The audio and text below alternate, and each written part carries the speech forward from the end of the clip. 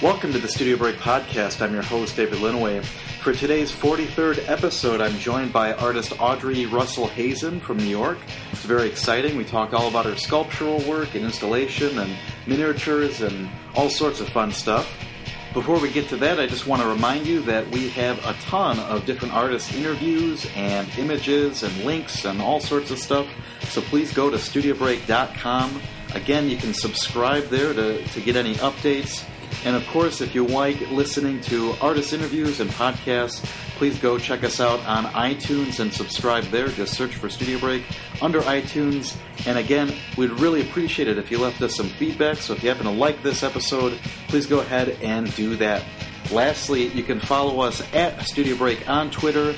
And you can also get updates by checking us out on Facebook's Studio Break page. So please go ahead and like us there as well. We'd really appreciate it. And with that being said, let's move on to the interview. Stay tuned.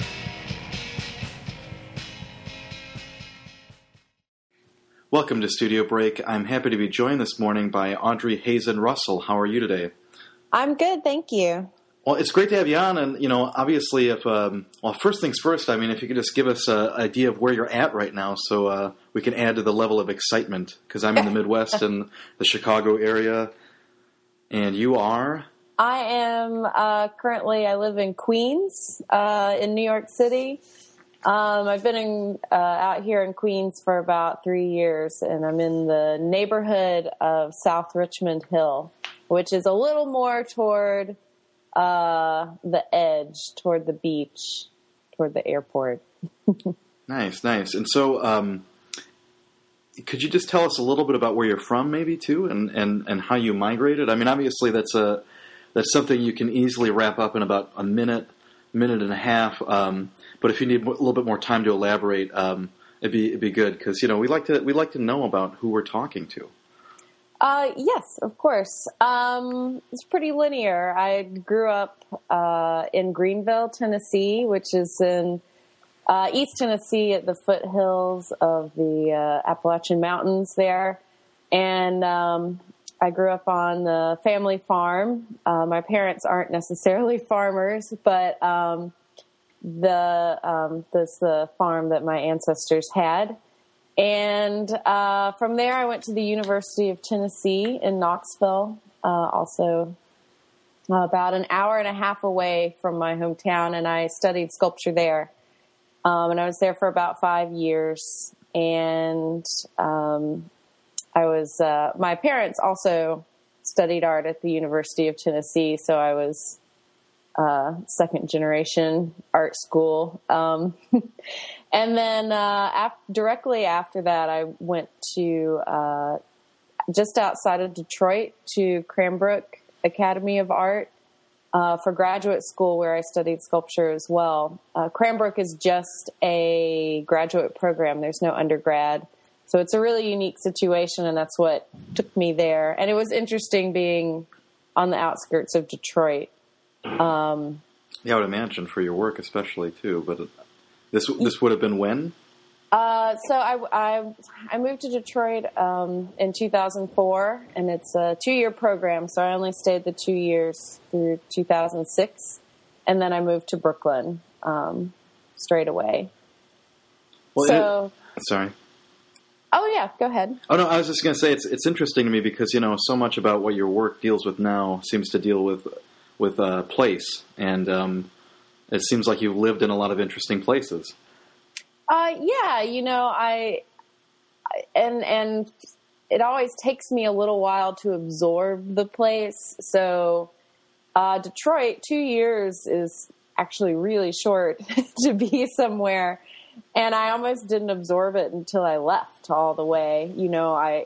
I was there and I was witnessing it, and I was moving around in the sort of structure that is, the city of Detroit and versus the suburbs and the stuff in between, and that landscape. But it's almost, for me, it takes me a while to really let that stuff affect my work.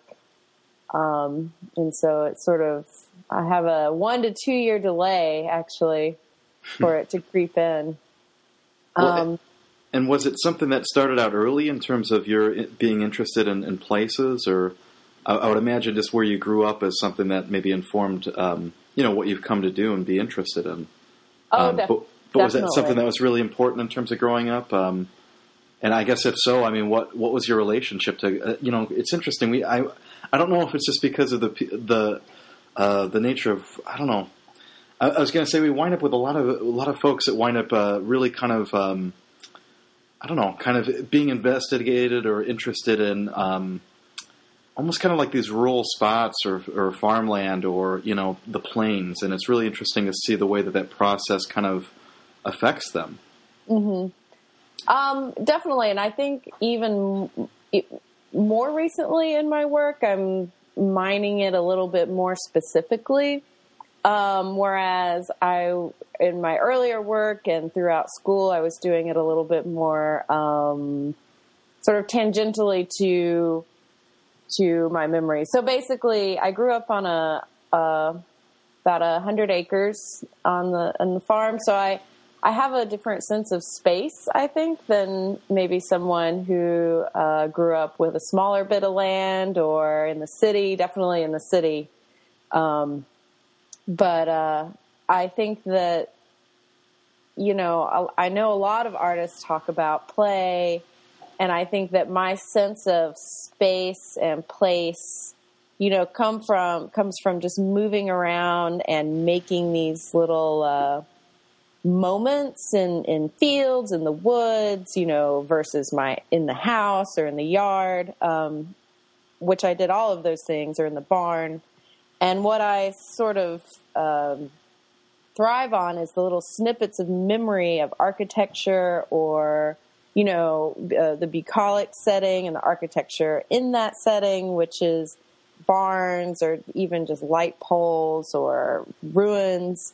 And then also the domestic architecture, the houses and how you collect objects and, dishes and clothes and all that stuff, and how that ends up in the landscape just by a cobbling of memories. It's kind of like a visual collage of those moments. And that's kind of what informs my work.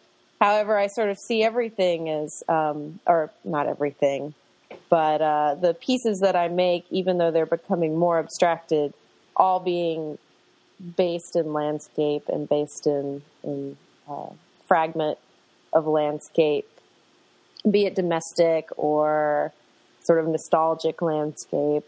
In my earlier work, I had another way that affected me is growing up at the foothills of the mountains. They're sort of, the Smokies are always in the distance in my hometown. You can see them off and, they're great, but that kind of shape, that rolling sort of really old mountain shape is kind of burned into my visual memory. And it's very easy for me to just, like, as soon as, if I'm making something and that kind of comes out, it just is really satisfying, like a puzzle piece.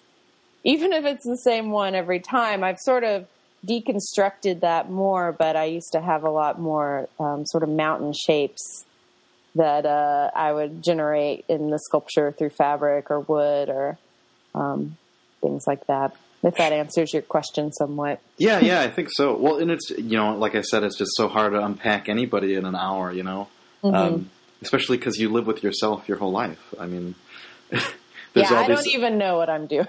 all these little facets to everyone that, you kind of collect, Uh-huh. But what was it like, I guess, in terms of then also, the way that you started coming about to it? Was it something that you were, really creative in terms of, kind of growing up in high school and that? I mean, were you interested in the arts, or was it something that kind of came through some other means? Yeah, Lord, yes. Both my parents... what am I saying? Yeah, your parents are artists. Gosh. Well, both of my parents are artists. They both went to art school in painting, and that's where they met. And then my dad went on to pursue a graduate degree in sculpture and glass. And so he, my whole life, he's a, glass blower and craftsperson and sculptor.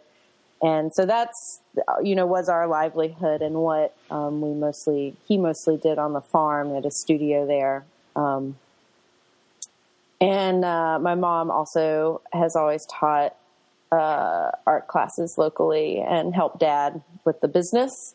So, of course, they were really encouraging. Right before I started applying to college, they, threw in there asking if maybe I wanted to be a doctor. But I didn't feel like I was not geared that way all these years. Maybe they should have asked sooner.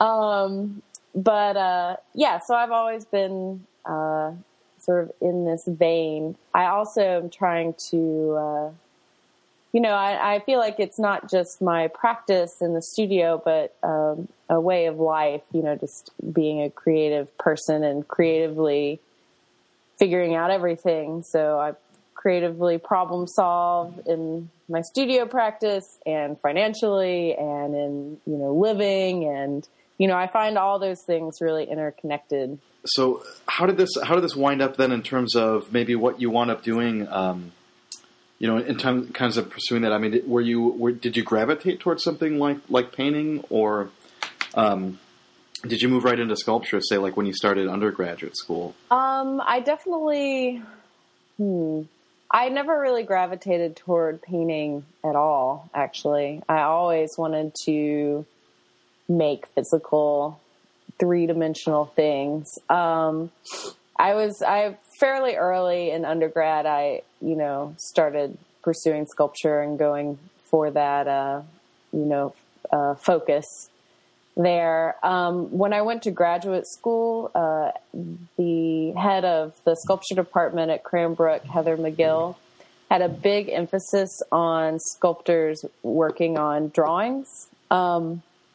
Cranbrook is it's a studio and critique-based program, so you don't have classes. You have critical studies, and it's all self-driven. But there are some things that the head of the department can kind of emphasize for you in your studio practice. And she really thought it was important for sculptors to draw or paint or do some kind of 2D activity that wasn't just sketching for the next piece. Sure. I say that, but that's movable depending on, like putting some intent into your sketches at the very right. And so that's where I actually developed my drawing practice and doing watercolors and drawings there, and then I've continued throughout, and it really helps me. And in the end, I always want to put some materials together. Sure. Well, and I think again, just to kind of clarify, I was bringing that partially to the fact that you're talking about your parents being painters. Right. Well, my dad, but by the time I was born, he was already thoroughly, had his glass studio up and running, and was doing that. Full time. Right. And, so neither of them really pursued painting as, out of school. Although my mom did, and especially she taught things like that. So, I mean, they were, doing craft fairs and, sure. And things like that. So, it turned out really well. Right. I don't remember it being a point of strain, but we were also in East Tennessee, and although he's told me he made a specific point to not show in Tennessee for the first 10 years of his career, he's really focused on getting work out. Mm-hmm. He worked really hard to make it not an issue, but, cost of living is less in East Tennessee, and we're on, sort of a family farm, and I think that sort of thing makes it easier. I mean, not easier, but it makes it sort of a different lifestyle than living in New York City, which sure. is sort of, for me at least, a fight every day. Well, I mean, especially to have that space, I would think, being in a place where you can have facilities to do glass work and and all that other stuff, to not have to be either bothered by it either, just to have a little bit more quiet, I guess, to work, or a little bit more space and room. I definitely enjoy going back home and working.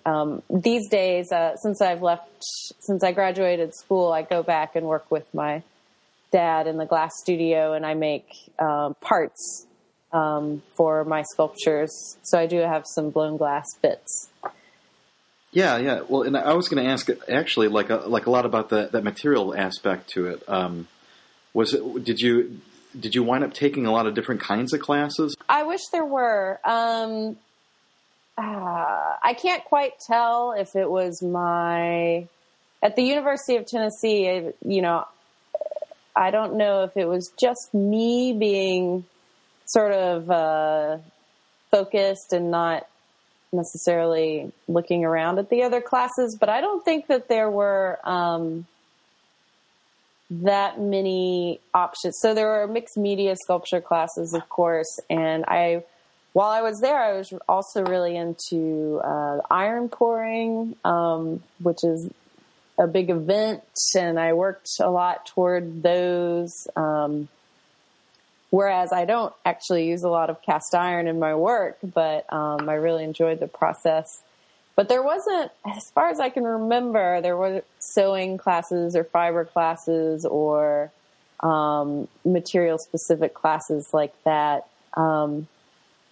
In graduate school, I did get to, because of the nature of the programs, I could go into the other departments for critiques or invite the artists from the other departments to visit my studio, or the heads of the department.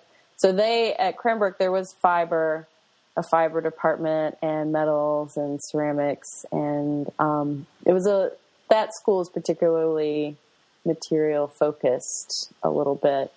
Sure. Of course I did take ceramics, and I don't really use ceramics in my work, but I happen to, some of my day jobs here in the city, I work for 2 or 3 artists and actually end up doing a lot of ceramics for them, or with them for their work. So it's kind of funny. Right. I guess I just keep it separate. Well, and so then when you started to kind of approach, sculpture, then, so was it encouraged early on then to kind of be using a lot of these different materials? And then I guess if also you could just kind of maybe talk about maybe things that you were interested in, maybe around that time when you were, maybe kind of in the middle of your undergraduate degree. Was it still, things dealing a lot with landscape and kind of related to that? Or was there, maybe like a period of time searching for what you're interested in doing? So it was kind of segueing into that via the accumulation of materials. In undergrad, I was really interested in accumulation in a way that is both material-based and also object-based in our lives. When I was really kind of finding my way, I feel like there was, in our sculpture department, there was a lot of metal work going on, a lot of woodwork, and not a whole lot of fabric. So I was, I was young and I wanted to overtly be a little different. So I was using more fabric than the other people around me. And also dishes. I used a lot of fabric and dishes in undergrad. And basically what I was seeking was kind of a visual landscape of domestic accumulation and detritus and sort of collage of those things together. So some of the early work, I guess some of it's on my website, a collection of lamps or a collection of clothing that have been altered, or I did, collection of cast objects that are kind of like trinkets and knickknacks that are around the house, all cast in sugar, things like that. Of course, undergrad is all about experimenting. I know one of my professors said to me that if you weren't at each piece, if you weren't taking any risks, if you can ask yourself if you're taking a risk or doing something new, then, you're not pushing yourself forward. I held to that for a really long time. I don't know. It kind of changes when your studio practice changes and you're sort of swirling around something for a little bit longer than an academic school year. Right. And going in a little deeper into stuff. But, I feel like that's really important, in undergrad, is to just try a lot of different materials, even if people around you aren't using them. Sure. Well, it's hard to know, I guess, if people aren't using them, but I don't know. Were you also doing a lot of installations then as well with the materials, or were they purely more sculptural? Yeah, I've always, it's actually very hard for me to hone everything down to a more discrete object. It's something that I try to do. I find it a really great challenge to sort of make a object that is, self-contained. And I'm always really happy when it comes out, but definitely through school, I was really interested in taking up space. And I found some sketchbooks from early on, and apparently I wanted to move to New York. Even in undergrad, I knew that after grad school I wanted to move to New York. So I'm glad that I did that, since that's apparently what I wanted to do, right. At least for a little while. And I had this notion that I wasn't going to have any space in New York, because it's expensive and tight here. So, my, last 2 years of undergrad and throughout grad school, I just focused on taking up as much space as possible. I remember even saying that out loud. So I really wanted to make a lot of multiples and make sort of large environments. Obviously, since coming here, and as you pointed out, my space and place really affects my work, and I think it's totally fine that my studio practice in New York reflects, what I've got going on here. Sure. It's living and working space in the buildings, and it's good. It just has to inform each other for me. Sometimes people will work almost an opposite to that. Like they might, they might move somewhere and then make work that's reminiscent of that. And so is it kind of like a combination of some of those things at times, or is it really more about then, how you're reacting to a place that you've moved to and then essentially adjusted to after a bit? I'd say the second thing. It's more about moving to a place and then adjusting. I mean, I think when I moved to New York, I was still making work with the mindset that I was in Detroit. And I've been in New York since 2006, so 6 years now. And when I moved studios, or I've been in this last place for about 3 years now, I'm sort of making work that I had thought about like a year or two ago. So I'm always a little I'm always a little bit behind myself, but it's consistent. So I guess it's fine. That's apparently my, rate of absorption. Sure. So, but now, my current space, which, my, boyfriend and I, who is also a sculptor and a fabricator, we have a whole building here in Queens. It's live, work, and it's 3 stories. And there was a lot of stuff here. We sort of took it on and cleared it out and renovated it, to a studio situation, not completely renovated, to a degree that the building gave me a lot. All of a sudden there's a lot of material. And sort of that kind of pushed my work forward. There's these moments where you have sort of a leap, and sort of being surrounded by all of this material and the history of the building really changed my practice in the last couple of years. And I've become a lot more open to using literally anything is at risk around me to be incorporated into a sculpture or a work, be it trash or something I've had a while or something that is John's that's not even mine. If it sits near me too long, it might be taken. Well, and again, I think it's interesting because when anyone does kind of look over your website, and your work, there's just so many different materials that you do wind up using. And I know that you kind of talked about maybe kind of being interested in. I really like this idea of the domestic architecture idea, or these things that are things that you associate with interior spaces of landscape. Was that something that shifted then towards kind of a more of that, I guess, exterior then when you kind of moved to Detroit?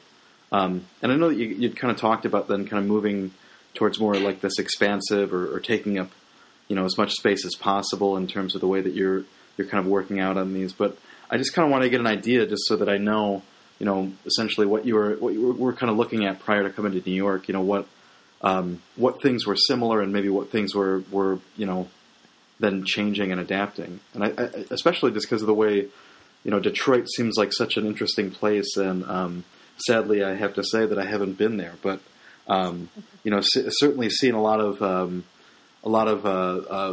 buildings that have been, falling apart and abandoned. And I would imagine maybe that's something that would be interesting to you. But I don't know. You could tell me. Well, it is interesting to me. The architecture that I think about, though, usually in my work is much more rural than what I was around in Detroit. The school actually, which is where I spent most of my time, is in kind of a super fancy suburb. It was very interesting to see the disparity between the suburbs and past 8 Mile in Detroit. But it was, Cranbrook is kind of a magical place. It's a large rolling campus with private schools on it, beautifully Saarinen designed, art campus and museum. And everything, there's arts and crafts history there, and it's reflected in the architecture by the early people that were there, Charles and Ray Eames and things like that. So it's kind of a magical place, the school, and I feel like that affected me a lot, and sort of reinforced some imagery that I had rolling around already from growing up in kind of this rural fields and mountain sort of visual place. And then both inner city Detroit and then moving to Brooklyn, I moved to Bushwick. Basically what that's done is it's kind of interrupted my landscape. And so I still have it's like a glitch. So I still have these sort of rolling bucolic situations, but they've been kind of fragmented, tilted. I'm much more inclined to have a buildup of what I think is a combination of debris and landscape. It's sort of both of those environments, wrapping around each other and informing each other. I'm not sure if that answers your question or not. No, I think it does. But one of the things that's interesting to me too is that you kind of allow, I don't know, for like an examination of the things that are maybe unseen, and kind of explore it in that way. And I'm thinking specifically because that landscape, especially in some pieces, is really apparent where you're kind of referencing those kind of ridges that you might maybe associate in Tennessee.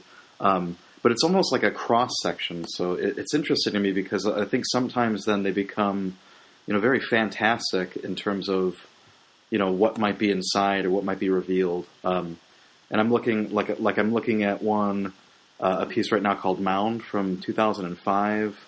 Mm-hmm. There's another one called Large Mountain from 2006. Mm-hmm.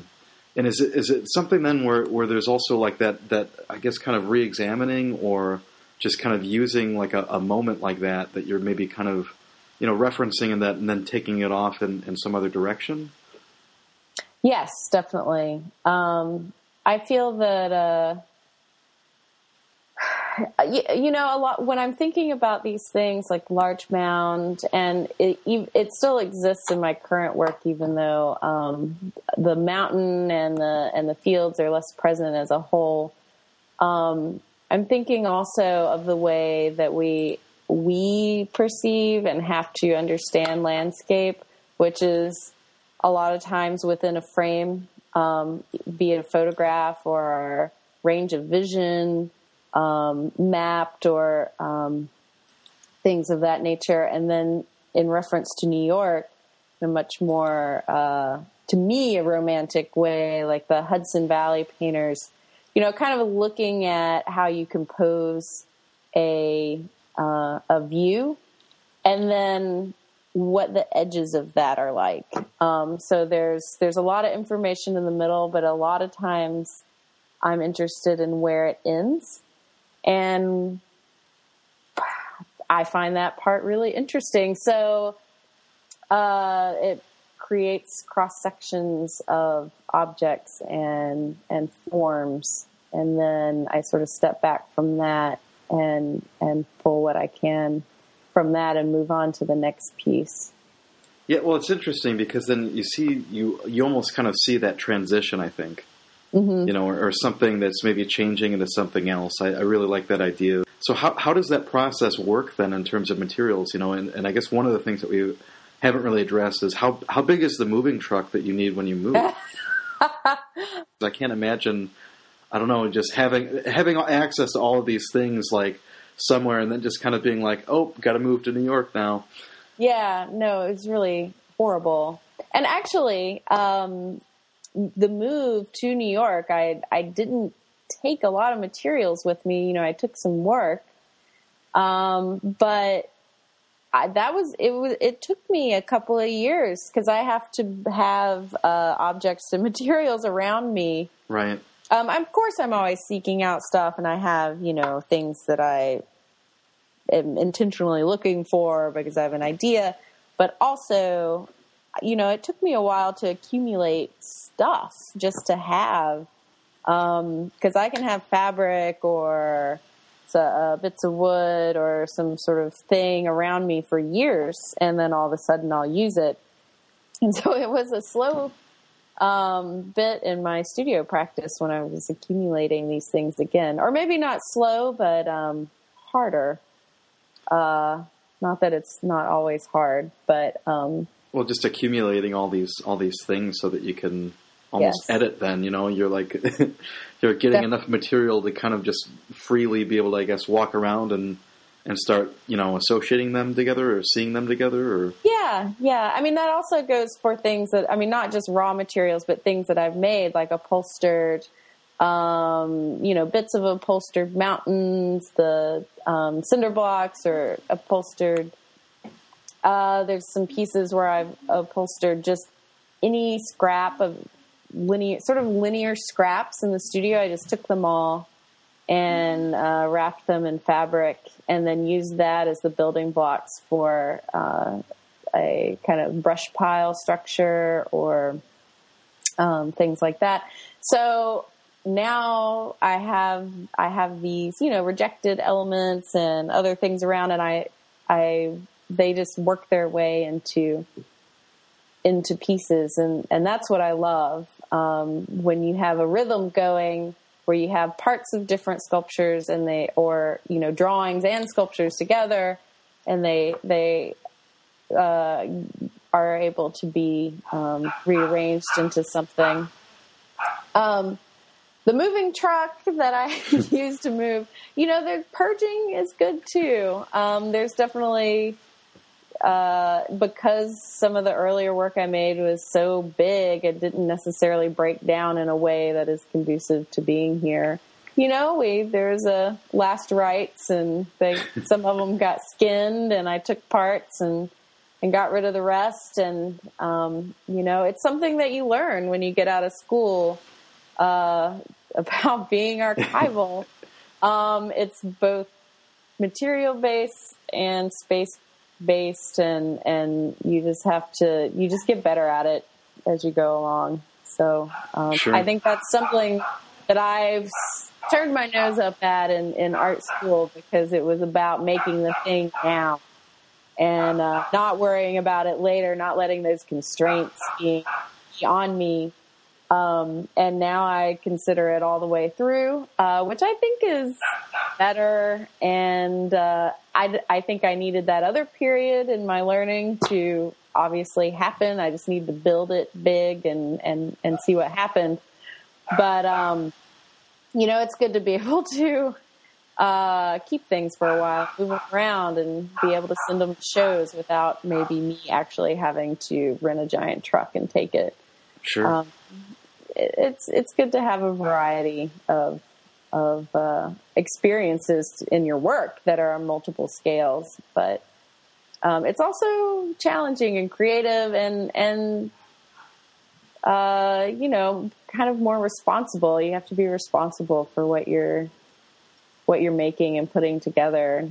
I was going to ask you about the relationship of scale, because the miniature and the larger stuff is obviously a lot different and kind of present different challenges. But I was just kind of curious tangentially then, what's the strangest thing that you've kind of come across? Or, I mean, do you regularly kind of like see things just like that someone's discarded? Yeah, well, there's a lot of stuff I see and I just am like, I cannot take that. I did a show in Miami last fall of 2011, and that was also in conjunction with a residency down there, the Fountainhead residency. So I was able to stay at the residency, and the gallery was actually closed for the month that I was at the residency, so I used the gallery as my studio, and I made all the work for my show within that month, which was a lot of pressure on myself. I shipped some pieces down, some parts of pieces down, and then used those as sort of seeds for the rest of the show. So I was looking for, all of a sudden I was in a white cube, which is really great for setting up work, but I didn't have all my stuff around me that I could just, grab in moments of panic. And then, usually I end up not using it anyway, but I just, pull everything out and then, and go from there. So I was wandering the streets, literally, looking for, objects that inspired me, or shapes that inspired me, because I already have the shapes that come from inside me, like what I make. And what I love to do is have those fused with shapes and objects from the world. That's where I get sort of partially my hand and handled bits of my work, collaged together with found objects and things like that. So I ended up pulling off, I didn't pull it off, but it was on the side of the gallery building was an old drain pipe with that kind of semi-pink concrete spray, Miami concrete spray that was on the outside of the building on it. And I ended up using that. It was like a 12-foot piece and a 5-foot piece that ended up integrating into a sculpture. A bit of a wall down the way that had this great, blue paint on cinder blocks, different bits of trash. And so, bits of wood that I would gold leaf. I made a a large light box with a piece of plexi that I found also. So, I'm not a purist. I'm not an artist that makes everything out of found or discarded material, but I really love the history that found or discarded material brings to my studio party, to my conversation. Sure. It's like real time versus archival stuff in my head and new things that are happening. All of that coming together in the making process, and it helps. I see it as helping me in generating the foundation for whatever work that I'm making. And so I made basically 6 or 7 pieces in 30 days that filled 2 rooms in a gallery, and it was, I felt like I just output so much. I was so empty at the end. And it's slow, because that was a lot. I'm used to sort of laboring over stuff a little bit longer, but it was just being able to be a little desperate and reach out for things that I wouldn't have done necessarily in my studio. And I was really happy with it in the end. But anyway, yeah, drain pipes. Drain pipe is probably the thing that I've taken most recently. I used to be really into, beams, which I still am, but I would drag these giant beams if I saw them in dumpsters, from a renovation or something like that. I got a lot of mileage out of those. Sure. Mm-hmm. Well, and again, to kind of get back to one of the things that I was going to talk about was just then, you get a clear sense of the size of the materials that you're using when you're describing them, because they're all in that big world, like when you talk about, beams or, things that are much larger, and you see the sculptural work and the installations. I mean, you get a sense of that scale. So what's it like then, kind of incorporating then some of that stuff that's a bit smaller? Maybe the thing that I'm thinking about is a bit old. Is I'm looking at this. It's a Paperscape. Well, Paperscape. Also, there's sort of a shift in maybe 2 shifts in my work. I was doing through school larger installations. I was really interested in enticing the viewer to come into the space and be a part of the environment. And then I sort of flipped, and in creating some of the miniature spaces, I was interested in the viewer still wanting to come in and be a part of the environment, but simply through scale denying them that. And so that's when I kind of, the Paperscape still takes up a fair amount of space, even though it's, it's like 6 feet by, 4 feet or something like that. But you can't, the imagery, which, the cut grass and the beams are all very small. It's not at your scale. And then I didn't reverse again, but I moved into sort of making a combination. So there were items that were what I call like real-time scale, like scaled with us, beams or dishes or things that we use or around via architecture in our everyday, living, sort of fused with kind of a smaller amorphous landscape shape so the scale kind of flips back and forth within the single piece rather than it being one all the way or the other. And the miniature is still there, I think, in a lot of these larger pieces, but just not as overt as in that piece or a couple of other pieces. However, I recently finished a show that is in a series of shows at Mixed Greens in Chelsea. It's titled Sea Rock City, and it's through a curator and group called Projective City. And I made a solo show that you could only view through like a door viewer. Mm-hmm. So it gives you that bubble effect, fisheye lens effect of viewing the show, and you were not allowed to enter.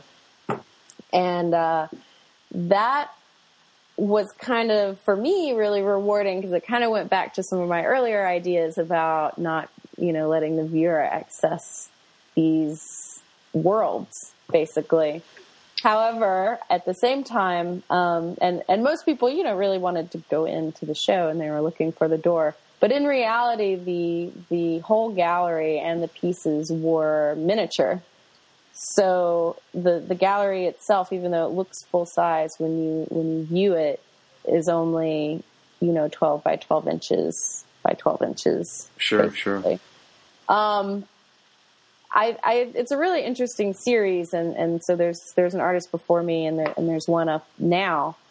I think so far my work has been the largest going to the smallest, so it was really confusing for people who had followed my work, but in the process of making those miniature versions of what I think I would make if I, was given a solo show there, it would be great.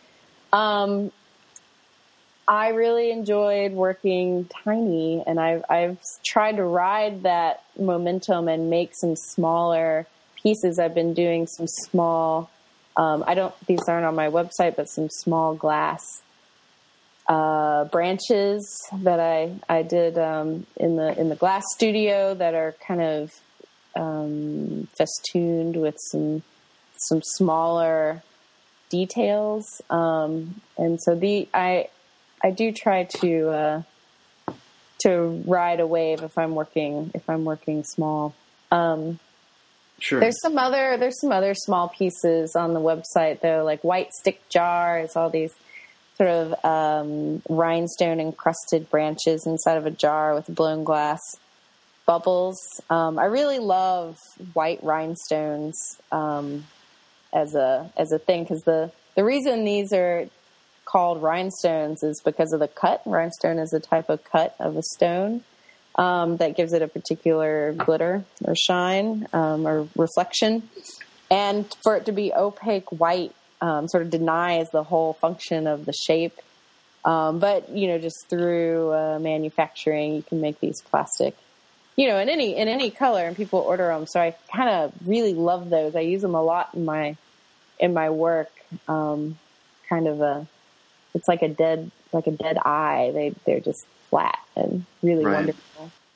Both contained and large at the same time, which I think it was a really wonderful project for me to be involved in, because it flexed both of my muscles, basically, which is trying to create something that looks big and then satisfying that kind of fussy, small making, because I love working small to create something big, which is why, a lot of my sculptures have, rhinestones, which is a lot of repetitive work, or the sewn, upholstered elements that I then add up to make something big. But before that, I'm sort of repetitively making these, medium to small objects, and then they become large later when they're sort of assembled into some kind of structure. One of the things that I would think about then in terms of that scale too is that obviously there's also a lot of really small kind of meticulous detail. Yes, I love that. You're talking about rhinestones, and I'm guessing that you might be using thousands of these in some spots, or I'm looking at a piece, New Monuments, where you've got all these. It looks like just different tree branches almost that are just kind of wrapped with string. And are there any particular pieces then that you can think of maybe that, I'm sure this is another easy question, that, I don't know, that you can think of recently that you were really informed by, aside from maybe the Sea Rock City one? collaborative piece that I did with my partner, John Taylor. We did a show called Sentimental Canoe at ADA Gallery in Richmond, and that was 2010, which is pretty recent. And that was sort of helped push along a shift in how I gather materials for my work. We both have very different sort of strengths in our work. He's sort of an engineer. He's really good at he's good at a lot of things. He's good at building structures and also at seeing the potential in a lot of materials, which I admire. So basically what we did is kind of, fused our forces together. And this was right after we moved into our studio and the building, which used to be a karate studio in the 70s. And out here, it's not like Manhattan where new businesses move in and they renovate the space and set it up. So the next business, which was a print studio, kind of just scooted the karate stuff to the side and, set up shop for the next decade. So the whole studio was covered in this wood paneling that you might remember from, a grandparent or a great-grandparent's bin over the whole entire building, and lots of mirrors. And so what we did is we decided to tear it down and create these tree structures out of it, which, again, we sort of made in parts and then took to the gallery and built there. I really feel like being able to do multiple things at once, which was renovate our space, take down this material that would just go to the dumpster and sort of use it for its evocative, nostalgic properties, because it's this wood paneling from a very specific era, and turn it into this sort of nostalgic catch-all where we collaborated on putting our kind of favorite materials together to create this landscape. The term Sentimental Canoe, which was the title, was based on a story where John was renting from someone upstate and wanted to take out. He had a large antique collection also in this building. Wanted to take the canoe out and use it, and the guy said that it was his first canoe and it was sort of sentimental. So John said, "You know what? Never mind." So basically, it's become a term that means that it's an object that has lost its function because it has these other properties of being nostalgic or sentimental, as he said himself. And so it no longer functions as what it is intended. And so we sort of transferred that, not necessarily into objects, but into materials for this piece, that everything has been sort of repurposed in a way to create this kind of emotional landscape in that way. Sure. And that was a really fun project, and I think we both got a lot out of that, and have used it separately in our practices. And is that something that you're going to continue to do then, in terms of just kind of working collaboratively and kind of seeing how that process might inform your own work then? Yes, definitely. I mean, we have collaborated since then, not necessarily to this scale, but he is working on more sort of retail installations, as I said, window displays and more permanent fixtures. And I've helped him with that. And then we have done some smaller collaborations that are both sculptural based. And then we also work on design, more functional stuff like lighting and things like that. Mm-hmm. Mm-hmm. that, sort of feed into his practice. So. Well, one thing we haven't talked about either is, are there any other artists that you look at, that you draw from, that you get inspired by or like to look at? Yeah,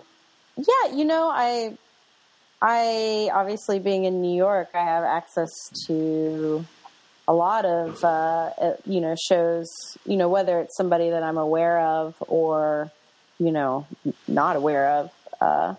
And that really informs me because I can just walk around and there around, be it Chelsea or Brooklyn, and have these sort of things inform me about how people come upon work in these venues and in space, because that's how a lot of people see work. I mean, there's also on the internet, right. But this is so I try to really pay attention to how other people put work in space, be it sort of a large, a well-established artist or someone who, is, like me.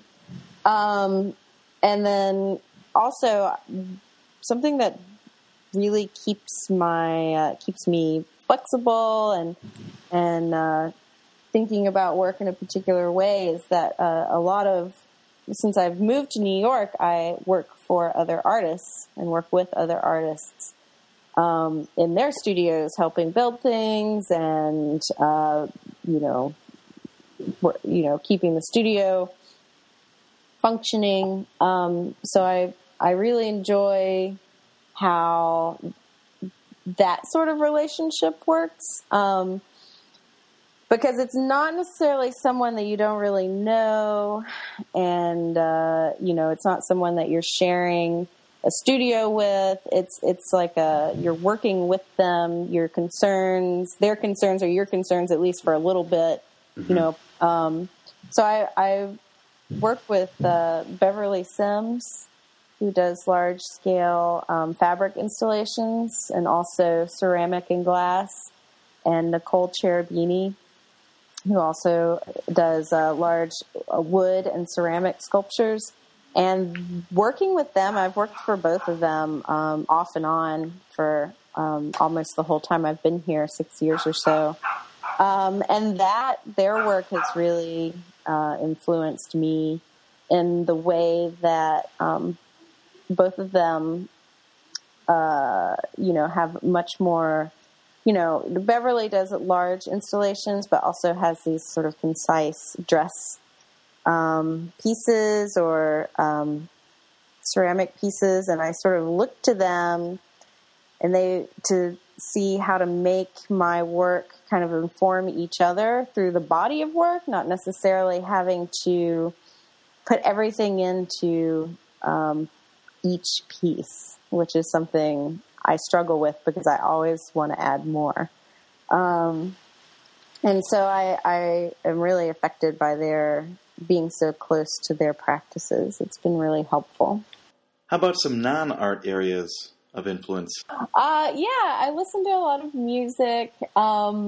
Again, I've kind of swung back to my roots. I really enjoy bluegrass and this sort of new kind of bluegrassy alternative country thing that I think there's kind of more of a body of music of that. So I listen to a lot of that, but also I enjoy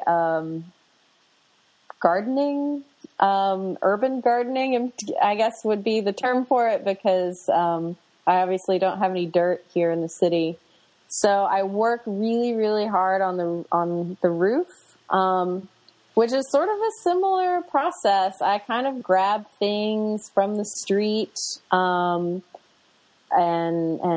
grow things in them. So I've got kind of like a collection of objects on the roof that are growing all sorts of stuff, and in addition to just buckets and things that I grow. So I mean that's a big thing, and it's actually really similar to my studio practice. And then we also head out to the woods a lot. So I try to keep it's very easy to get New York. Right. It's not easy, but I'm immersed in it. I'm dealing with the city every day, moving about in it, going to fun stuff too, going to see shows and functions. But to keep my kind of connection with, what drives a lot of my work, I try to sort of make it out into the woods, into the world. Additionally, I love, we both love going to flea markets. We love driving out. I mean, they're beautiful markets in the city that we go to, but then also in sort of more odd spots out on Long Island or out here near the airport. You can find some pretty crazy stuff. Sure. Which I use for both my work and life, and then sometimes it gets dragged back into my work.